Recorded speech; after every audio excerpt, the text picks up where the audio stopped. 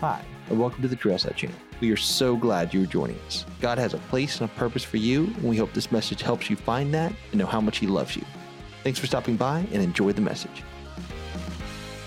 Well, good morning, bravest of the brave of America. How are you today? Okay, great. We're getting there. I feel like every week it's either we're really excited or we're just not at all. But that's okay. We're going to get through this. So, hey, my name is Sean. I'm the lead pastor here at Trailside. We're excited that you guys are here this morning. And to those of us watching on the live stream, hello, we still love you. We totally get it, like my mom. So everyone, if you want to say hi to Kathy, you can run by the booth later. She's watching live. So, hey, let me pray for us real quick, and we will dive right into Psalm 23. Let's pray. Jesus, thank you so much. You're good. You're better than good. You're great, and you're in control of all things. Father, this scare, this pandemic, this thing that is taking lives, but this thing that is also scaring a lot of people and causing us to buy crazy amounts of toilet paper is still under your control and in your hand. And so we pray that you would allow us to be good sheep and follow the good shepherd, that you would use your word here this morning to correct our hearts and to take what is in it that needs to be out of it out and replace it with your goodness, your grace, and your mercy. Lord, we pray for our country. We pray for the world at large. We pray for people who are dealing with hurt and grief and loss and fear from this terrible disease that has just paralyzed our entire world. But Lord, I pray that it would, instead of driving us to fear, drive us to you, that we would recognize your control. We love you. And we thank you, God, for you are good in all things. And all God's people said, Amen. So I started my ministry career as a student pastor. If you want to turn to Psalm 23, by the way, that's where we'll be this morning. Started my career as a student pastor. I was doing that for a long time, and I really thought I was going to do that forever. But one cool thing that we had the opportunity to do when I was in Charleston is I had a friend of mine who was much more adventurous than I was, which is pretty much anyone who I meet, especially when it comes to the outdoors. If you guys it's your first time here, your second or third, you might not know, I have a hate relationship with the outdoors, which is why the Lord saw fit to move me to Travelers Rest, South Carolina, in the middle of the hills, right in the with all the beautiful places to hike and go jump in rivers and a plethora of lakes within an hour's drive. Even had my parents had bought a lake house for a while, which is great. I like to sit inside and look at it. It was really pretty. But my buddy, Robbie, loves and loved going whitewater rafting. Anyone love whitewater rafting? Some of you guys are crazy? Yeah, absolutely. Well, he would take his group every year.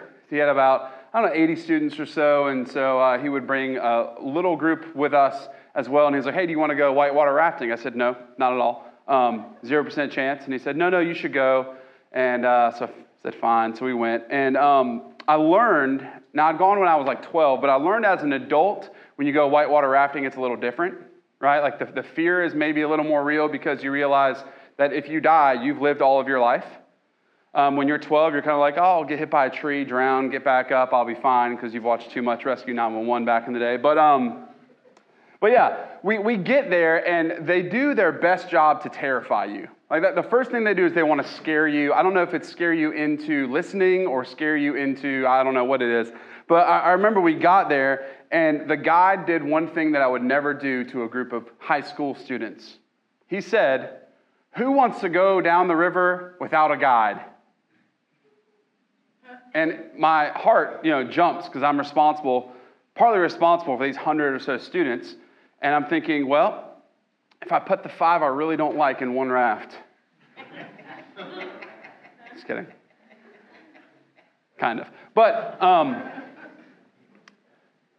they said that you can either have a guide or you can go by yourself, which meant that you can go with someone who knows what they're doing, or you can just go get thrown out of the raft and float down forever by yourself. That's kind of how I understood those two things to be. Because here's the deal with guides, that he knew every single turn. Like to be a guide on a river, it's kind of a big deal. You actually have to know the river like your backhand. You have to know different little depths and places where boats can get caught and where people can drown. And so what they did was they go and they tell you all of these horrible dangers and ways you can die, right? Which is great for me, somebody who loves anxiety anyhow. But they tell you as well, they tell you, hey, hold your paddle like this, right? You got the little T-bar. Because if you don't hold your paddle, what can happen? Anyone know? Knock your teeth out. Yeah, exactly. So you knock your teeth out. It's like, great. Sign me up. I'm already in. I could die or have my teeth knocked out. Or they say, be careful and hold it this way, because if you just start swinging it, you could, cut someone's arm off, because those things are sharp. I'm like, okay, great. So I can die. I can have my mouth knocked out, or I could, lose a limb. And I'm around a bunch of teenagers. FYI. Teenagers, I love you. I do. Maybe you guys could be a little more careful and thoughtful with how you do things, right? I have an 8-week-old baby who's awesome. He's here today, and it's fun to watch him kind of learn how to use his arms and legs, because he just kind of does this all the time, like the baby thing. And I think that's how teenagers, when they get on the river, do. They just kind of do this, and you hope for the best. And so I was in a boat with them. But my personal favorite, the number one thing he told me that really got me excited is he said, hey, if you go by a tree, make sure you don't yank the branch, because snakes can fall in.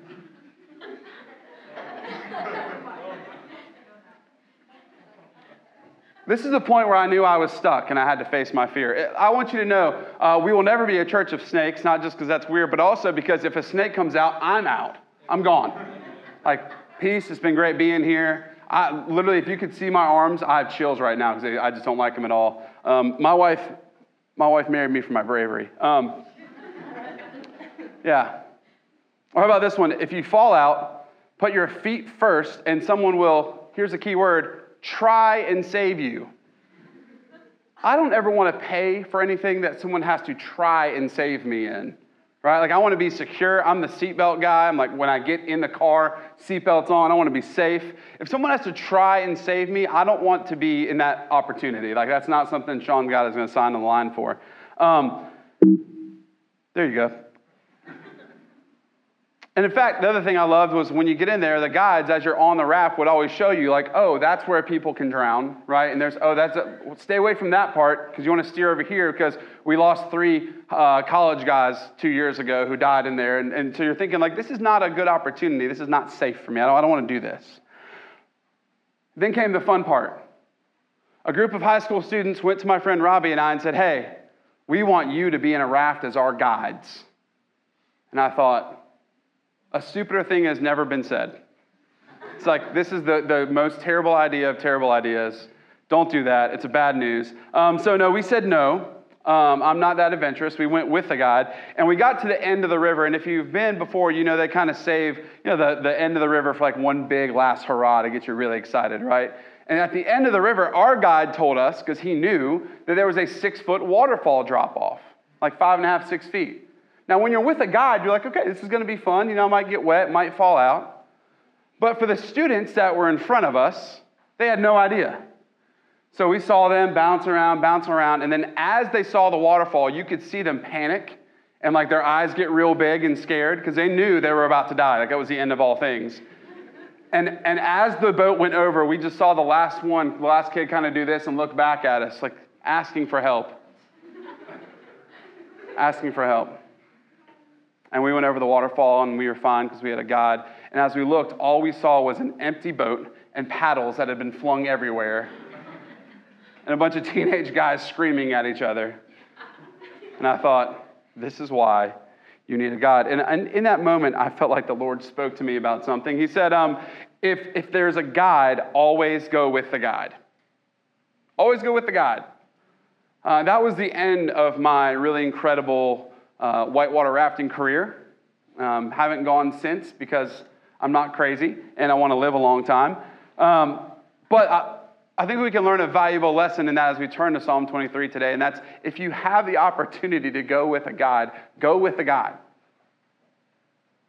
You're not created to just go in adventures and do them alone. It might be fun for a minute. You might think, wow, how exciting.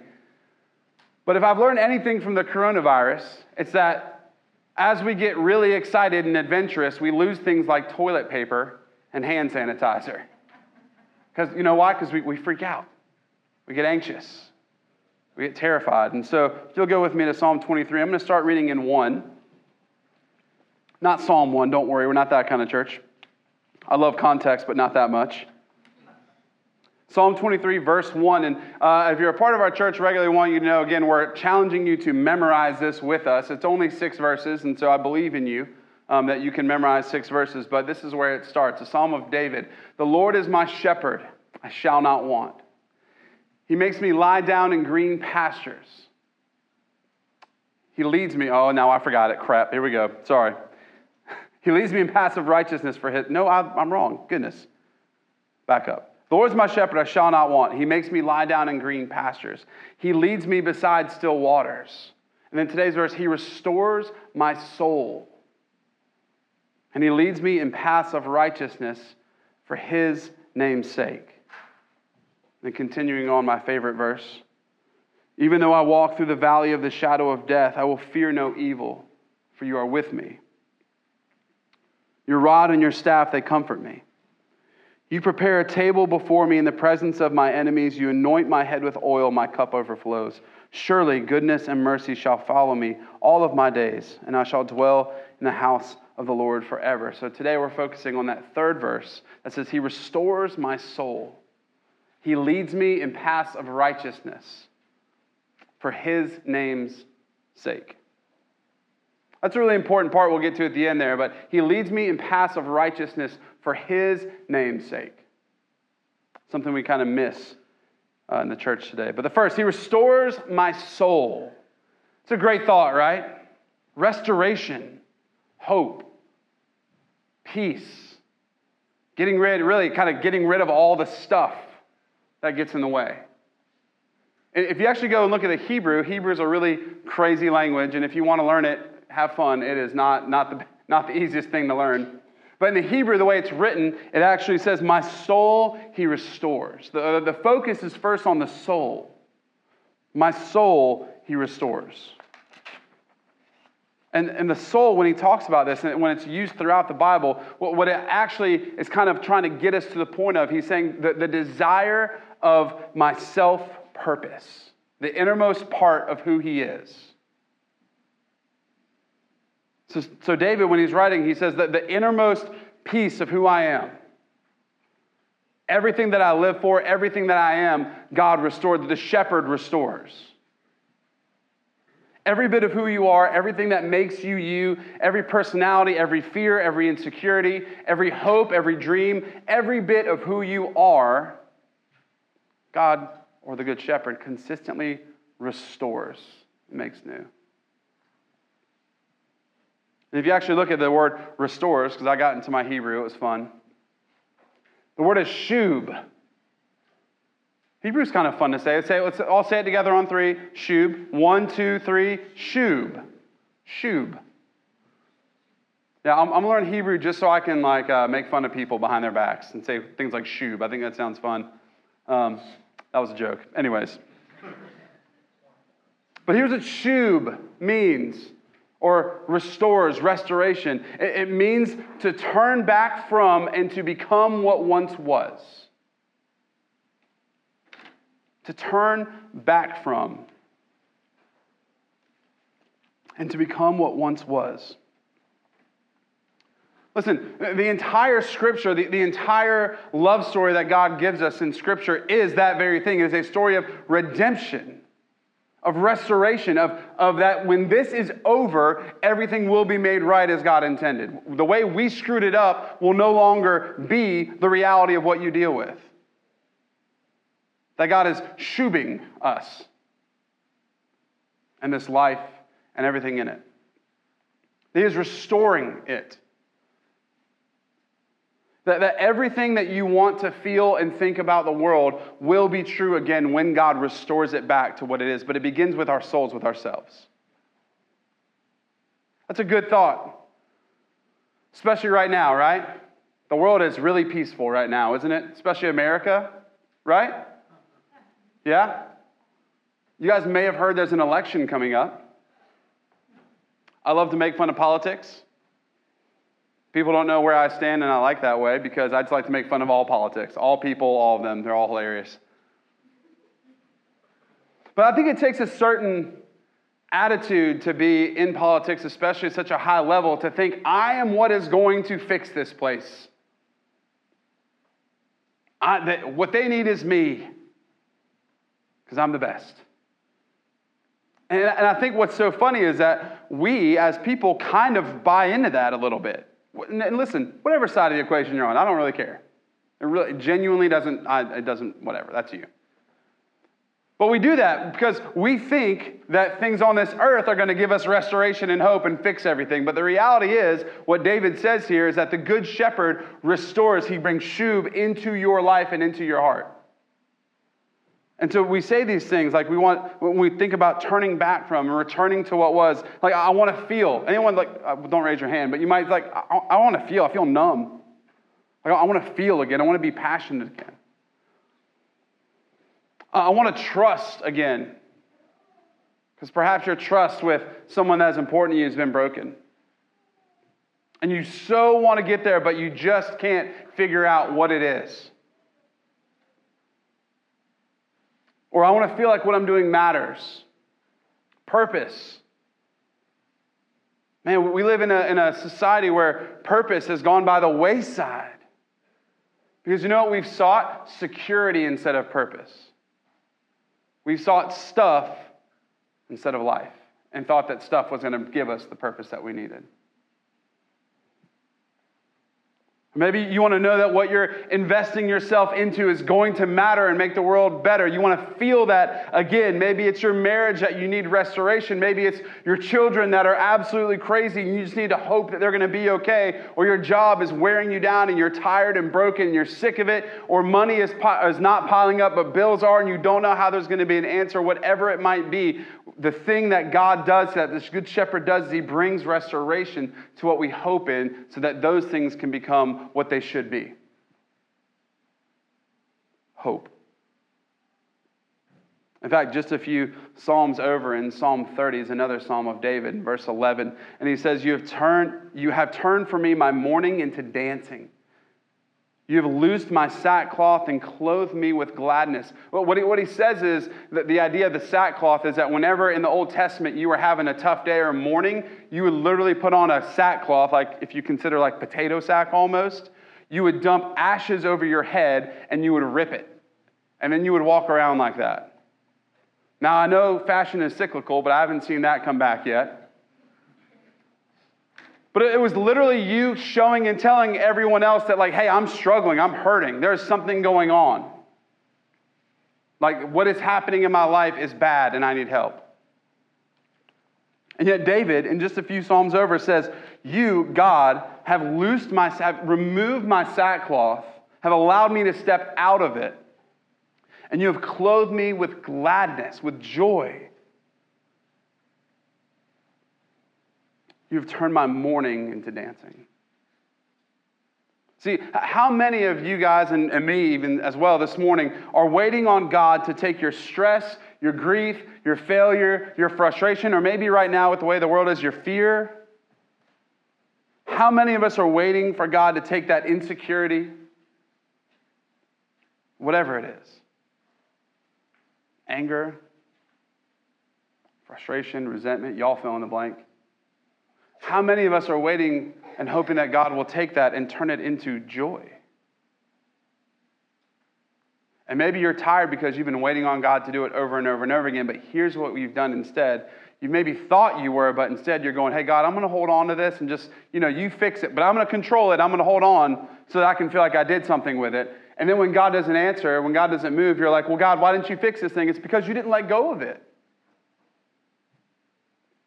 Because you didn't put it down and walk away. Like when Jesus says, come to the cross, and allow him to take your burden, it is not, hey, I'm going to give you this and hold on to it and drag you back down. Jesus says, come to me, give me your burden, walk away and walk with me in it. But you know what we're really bad at? We're really bad at taking our things and holding them there and just waiting for them to move and hope that we'll move too. But that's not what the gospel is. The gospel says to go and put it in front of the feet of God and walk away. To be restored, to shub, to turn back from. And that is the problem. But it's also the solution. That's also the goodness of what God is that he takes what needs restoration and he gives it to us, but we have to give it to him first. You got to leave it there. Listen, it's akin to like my kids, man. Yesterday I painted my daughter's room, which I know, don't clap for me. I'm not a great dad. It took me like 4 months to actually get it done. And we ran out of paint, so I have more to do, but it's not much. Some of you guys are like, wow, what a great, no, mess that up. But I did a terrible thing, horrible thing. For Christmas, my daughter got a makeup set that was in a butterfly case, plastic, hollow. I think whoever created this thing made it just so that they would know, like, hey, some dad's going to break this and destroy their daughter's heart, right? And then because I think I bought it at Ross or TJ Maxx, you know, those are real easy to find seconds of, right? So I step on this little animal thinking it's going to be okay, and under it is the back half of the plastic butterfly case. And to make it even better, my daughter had just come in the room asking to help paint and heard the shattering of the plastic, watched my foot go through it, and immediately fell apart, just on the ground, sobbing. I said, I didn't realize what happened. I said, honey, what's wrong? And she goes, you destroyed my butterfly. It's like, jeez. No. So I told her, global warming, sorry. No, I'm just kidding. Just kidding. No, so I tried to fix it, and I said, well, honey, like, let Daddy fix it, and she was just holding it, and I grabbed the main part of it, and she was holding this piece, and I said, honey, I can fix it if you just give it to me, and she goes, my butterfly. I said, sweetheart, Daddy can fix it. Daddy can fix it. I just need it. My butterfly, you broke it. And I said, hon, give me the other part of the butterfly. Daddy can fix it and make it better. And in that moment, I was like, holy moly, that's what tomorrow's preaching is about. Because that's what we do. Like we hold on to these things that bring us grief and pain, and we're going, God, fix this. And he's going, well, give it to me. Give it to me. I'm the good shepherd. I restore your soul. I redeem what is broken. I return things to the form that they should be,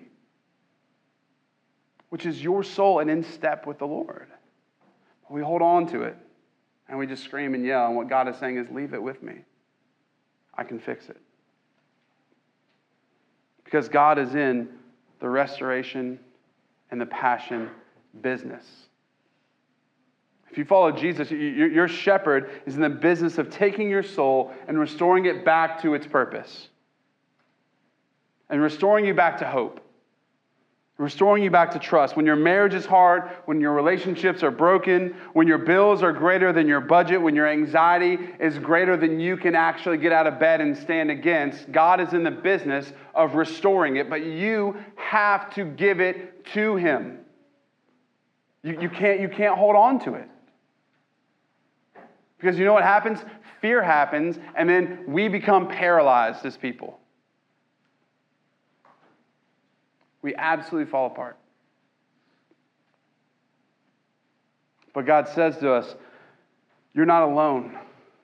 I'm walking with you, and I'm restoring the depths of who you are. But all you need to do, church, is trust the good shepherd to lead the flock well.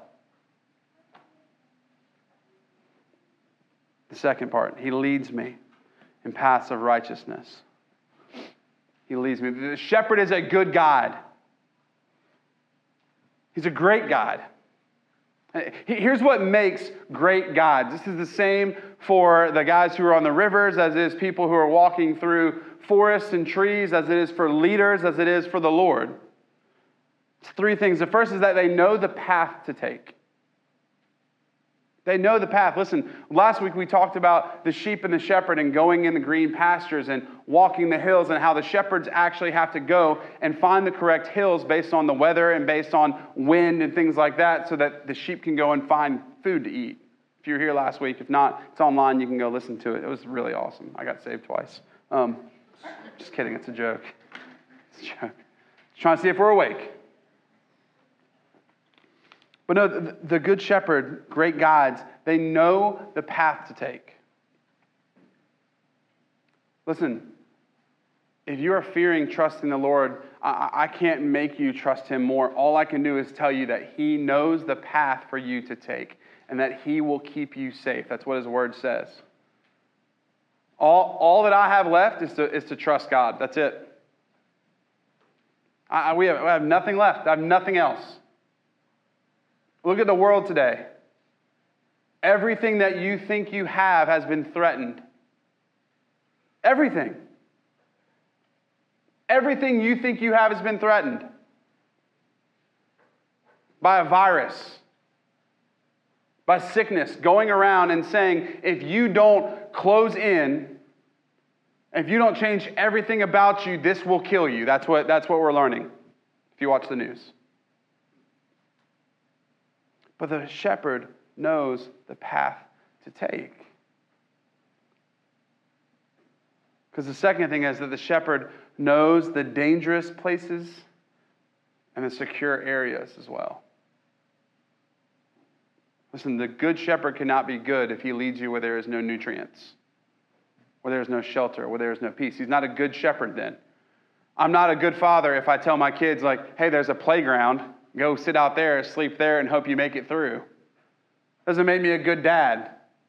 Makes me a weirdly angry one. I don't know why I said that, but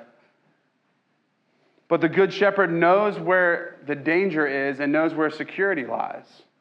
And here's what he says. He says it lies in him and following him and listening to him and trusting him. But again, what do we like to do? We like to hold on to that peace. And the third thing the good shepherd, that great guides know, is that they know the destination. They know where they're going. You know why Jesus was so easy to say things like, I'm going ahead of you, and like talk about the kingdom and heaven and that he was going to prepare a place? Do you know why he probably knew that? Because he knew what it was, because he had been there, because he knew the destination.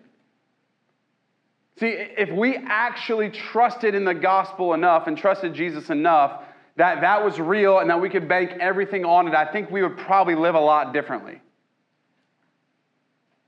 I think we would give a lot differently. I think we would serve a lot differently. I think we would love people. I think we would speak to people. You know what, here? I think we would maybe, I don't know, talk differently on Facebook to each other. Crazy idea. I have the joy of being the moderator of the Travelers Rest Residence page. Lucked my way into that one. And you wouldn't believe the way people speak to each other, even in a town of 5,000 people. It's amazing. And I'm like, guys, there's only one Walmart in town. You're probably going to see them at some point, right? Like, I got news for you. Everyone will be at the market in a month. You might run into that guy that you cussed out. It's crazy. But see, I think if we actually understood the depth and reality of heaven, that we might actually live a little differently, that we might actually trust the shepherd, that we might actually put our treasure in him. But that's the beauty of a good God, a great God, is that they know where they should go, and they know that where they can get stuck, and they know how to get through the most dangerous places. And the good shepherd is walking with you in that. The third part says, in the paths of righteousness. This is really cool. I really enjoyed this part, so I'm going to try not to talk super long about it, but here we go. When it says in paths of righteousness, the path that actually David uses here is talking about the clear path in the circle of camp. So back in the day, when they were getting ready to fight a battle, they would go and have an encampment, and they would take all of the big, strong, fortified things, they put them around, and everybody would be in the middle, where they'd stay safe, where they'd stay secure. Because if they got attacked in the middle of the night, they had to at least get through that circle of encampment first. And so when David is talking about this, he's saying the clear path is actually a place of rest where you are secure, as if you were in the center of camp. Isn't that cool? A place of security and safety from failing and falling. So when David writes this psalm and he says, you lead me in paths of righteousness, he's actually talking about a path that is safe and secure, that you cannot be removed from and destroyed from. In the same way that Israel would wrap themselves in the middle of a secure and fortified camp while they're in the middle of the desert fighting wars. So the picture that David uses is that. He says, listen, as you follow the good shepherd, he is protecting you. Like even in the middle of the desert, in the middle of nowhere, that you are safe and secure in the center of camp.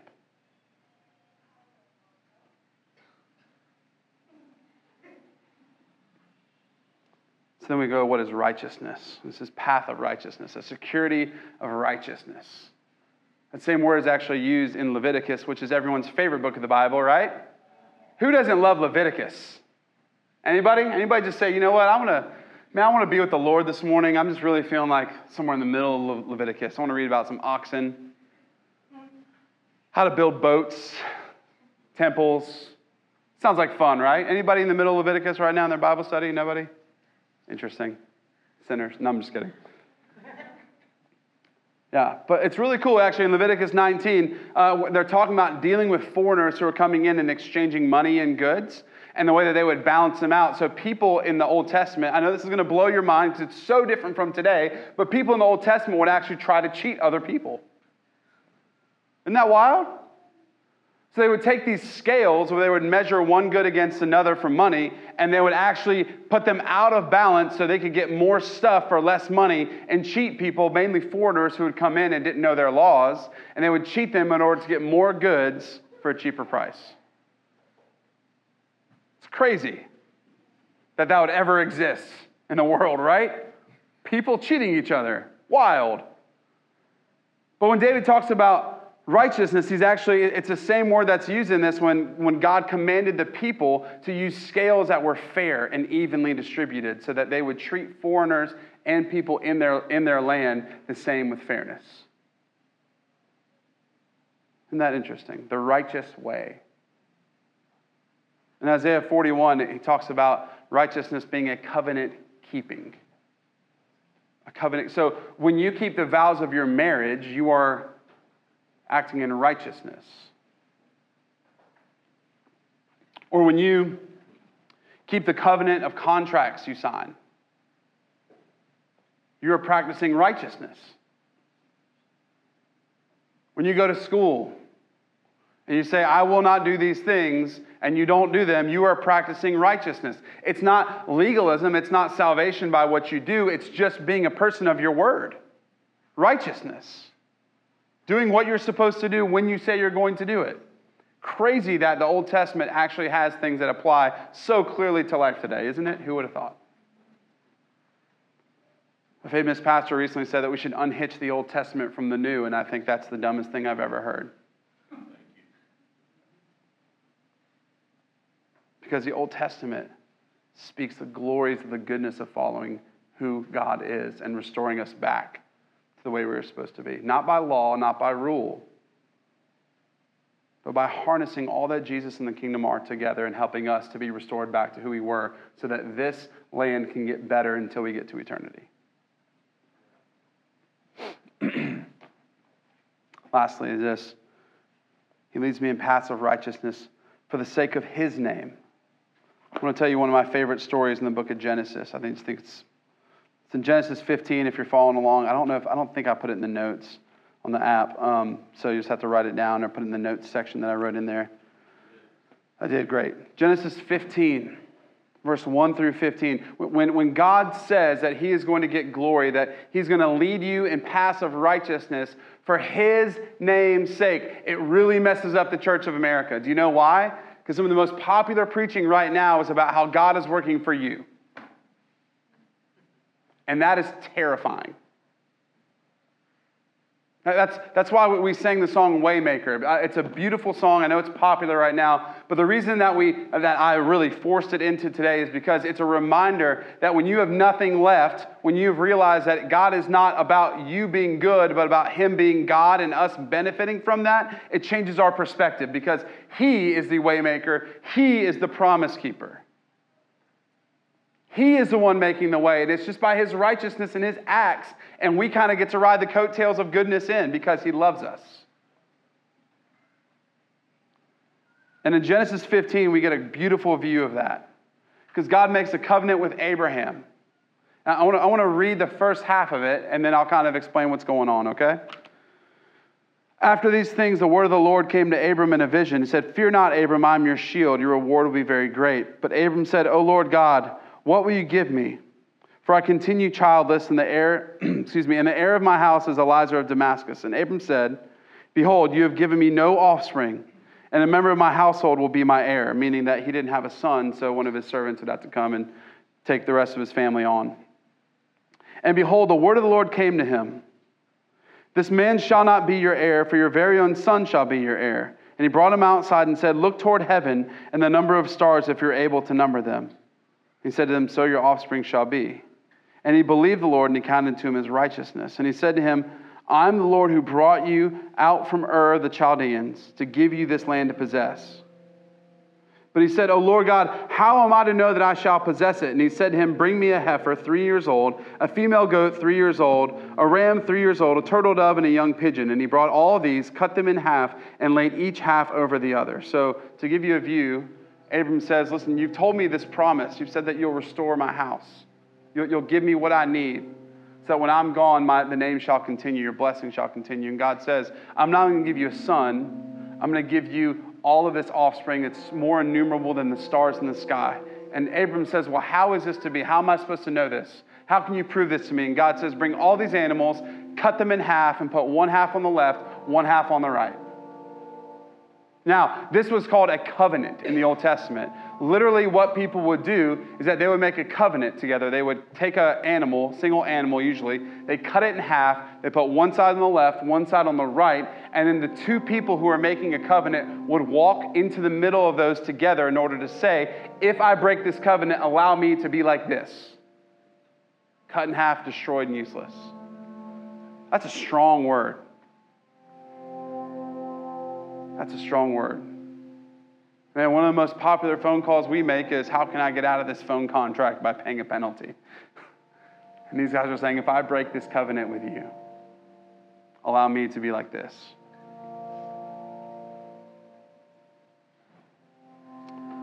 Continuing on, verse 12, "And as the sun was going down, a deep sleep fell on Abram. And behold, dreadful and great darkness fell upon him. Then the Lord said to Abram, know for certain that your offspring will be sojourners in a land that is not theirs. They'll be servants, and they'll be afflicted for 400 years. But I'll bring judgment on the nation they serve, and afterward they shall come out with great possessions. And as for you, you shall go to your fathers in peace. You shall be buried in good old age. And they shall come back here in the 4th generation, and the iniquity of the Amorites is not yet complete." And when the sun had gone down, so God makes the promise. When the sun had gone down, it was dark. Behold, a smoking fire pot and a flaming torch passed between the pieces. So God puts Abram to sleep, gives him the promise, and says that even though you will go through trouble, you will be restored. Your family will have hope, and I will be with you. And Abram, you will not have to feel any of that. You will die old and in peace. And God has him asleep, and God himself alone passes between the animals.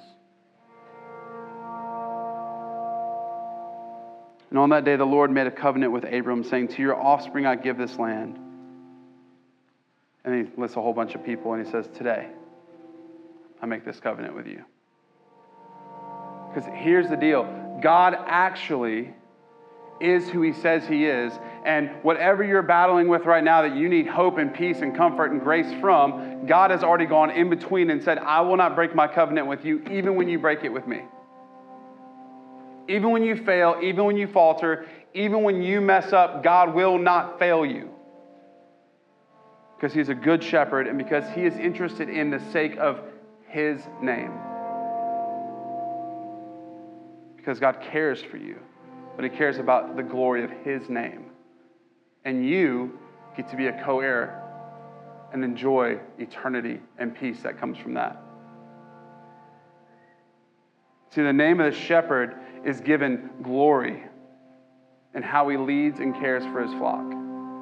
What makes a good shepherd is by watching what happens to his sheep. So it makes a good leader. It's what makes someone powerful and worthwhile of following. And God is only as good as he leads his shepherd, as he leads his sheep to be. If he was a bad shepherd, he wouldn't be worth trusting. But my fear is many of us have fallen out of trusting God because we went to bad places and experienced bad leaders who promoted themselves as people who follow God. And when all that fell apart, we attributed that to the good shepherd. But here's what God does. God is in the business of restoration and hope. And if you've had that experience, I'm sorry. But the good shepherd will not let you down. Because it matters. You matter to him. Because how you are speaks to how good he really is. And if you're worried that God is going to fail you and leave you, and that God is going to kick you to the side and say you're not worth it, you need to know that that is an incapability, part of his character that's incapable of falling like that. He cannot. He will not because he cannot. That's why he's willing, as Matthew 18 says, when one sheep is lost, to put the 99 together in a flock and go find the one, because you are worth that. Sometimes the sheep will wander off the path, but all they need is to hear the voice of the shepherd, because it's louder and more distinct than that of the roaring enemy. And if you're here and you are not hearing the volume of the shepherd's voice, my encouragement to you would be to do that today. So we're going to end with two questions that I'm going to ask, and I want you to answer it alone, by yourself, or maybe with your spouse later, over lunch or something. Two questions that matter more than anything. Here they are. The first is, what do I need in order to have my soul restored? I can't answer that for you. But as a shepherd is in the business of restoration, ask. Because he cares for his sheep. He will listen to you. He will hear you. The book of Hebrews says that you can go to him into the throne room of Jesus in your time of need, in your time of needing grace and mercy, and he will give it to you. The Gospel of Matthew says, what good father, when their son asks for bread, gives them a snake instead? He hears you. So ask. And after that, what's my next step? My next step is to blank. I don't know what that is for you. And I know it's popular for pastors to fill in the blank and say, do this, sign up for a group, start giving, I'm not doing any of that. Maybe I should do that. I don't know, I'm not going to. You figure that out. But my encouragement is, when God answers, follow. Because the voice of the shepherd is good, and he is in the business of restoring, and he knows what is best for you. Let's pray. Jesus, you're good.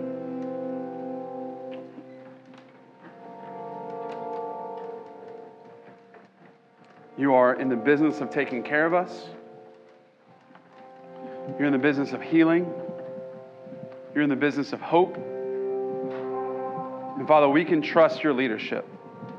We can trust that when you say you're going to do something, that you will, because you are exactly who you say you are.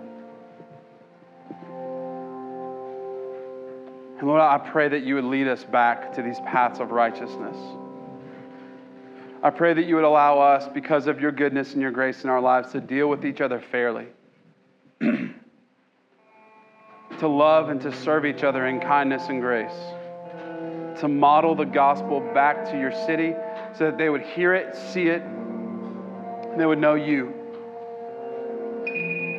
God, that you would take this place and it would be a place of hope and peace and comfort. It would be a place of restoration. That in this room, people would find restoration for their souls.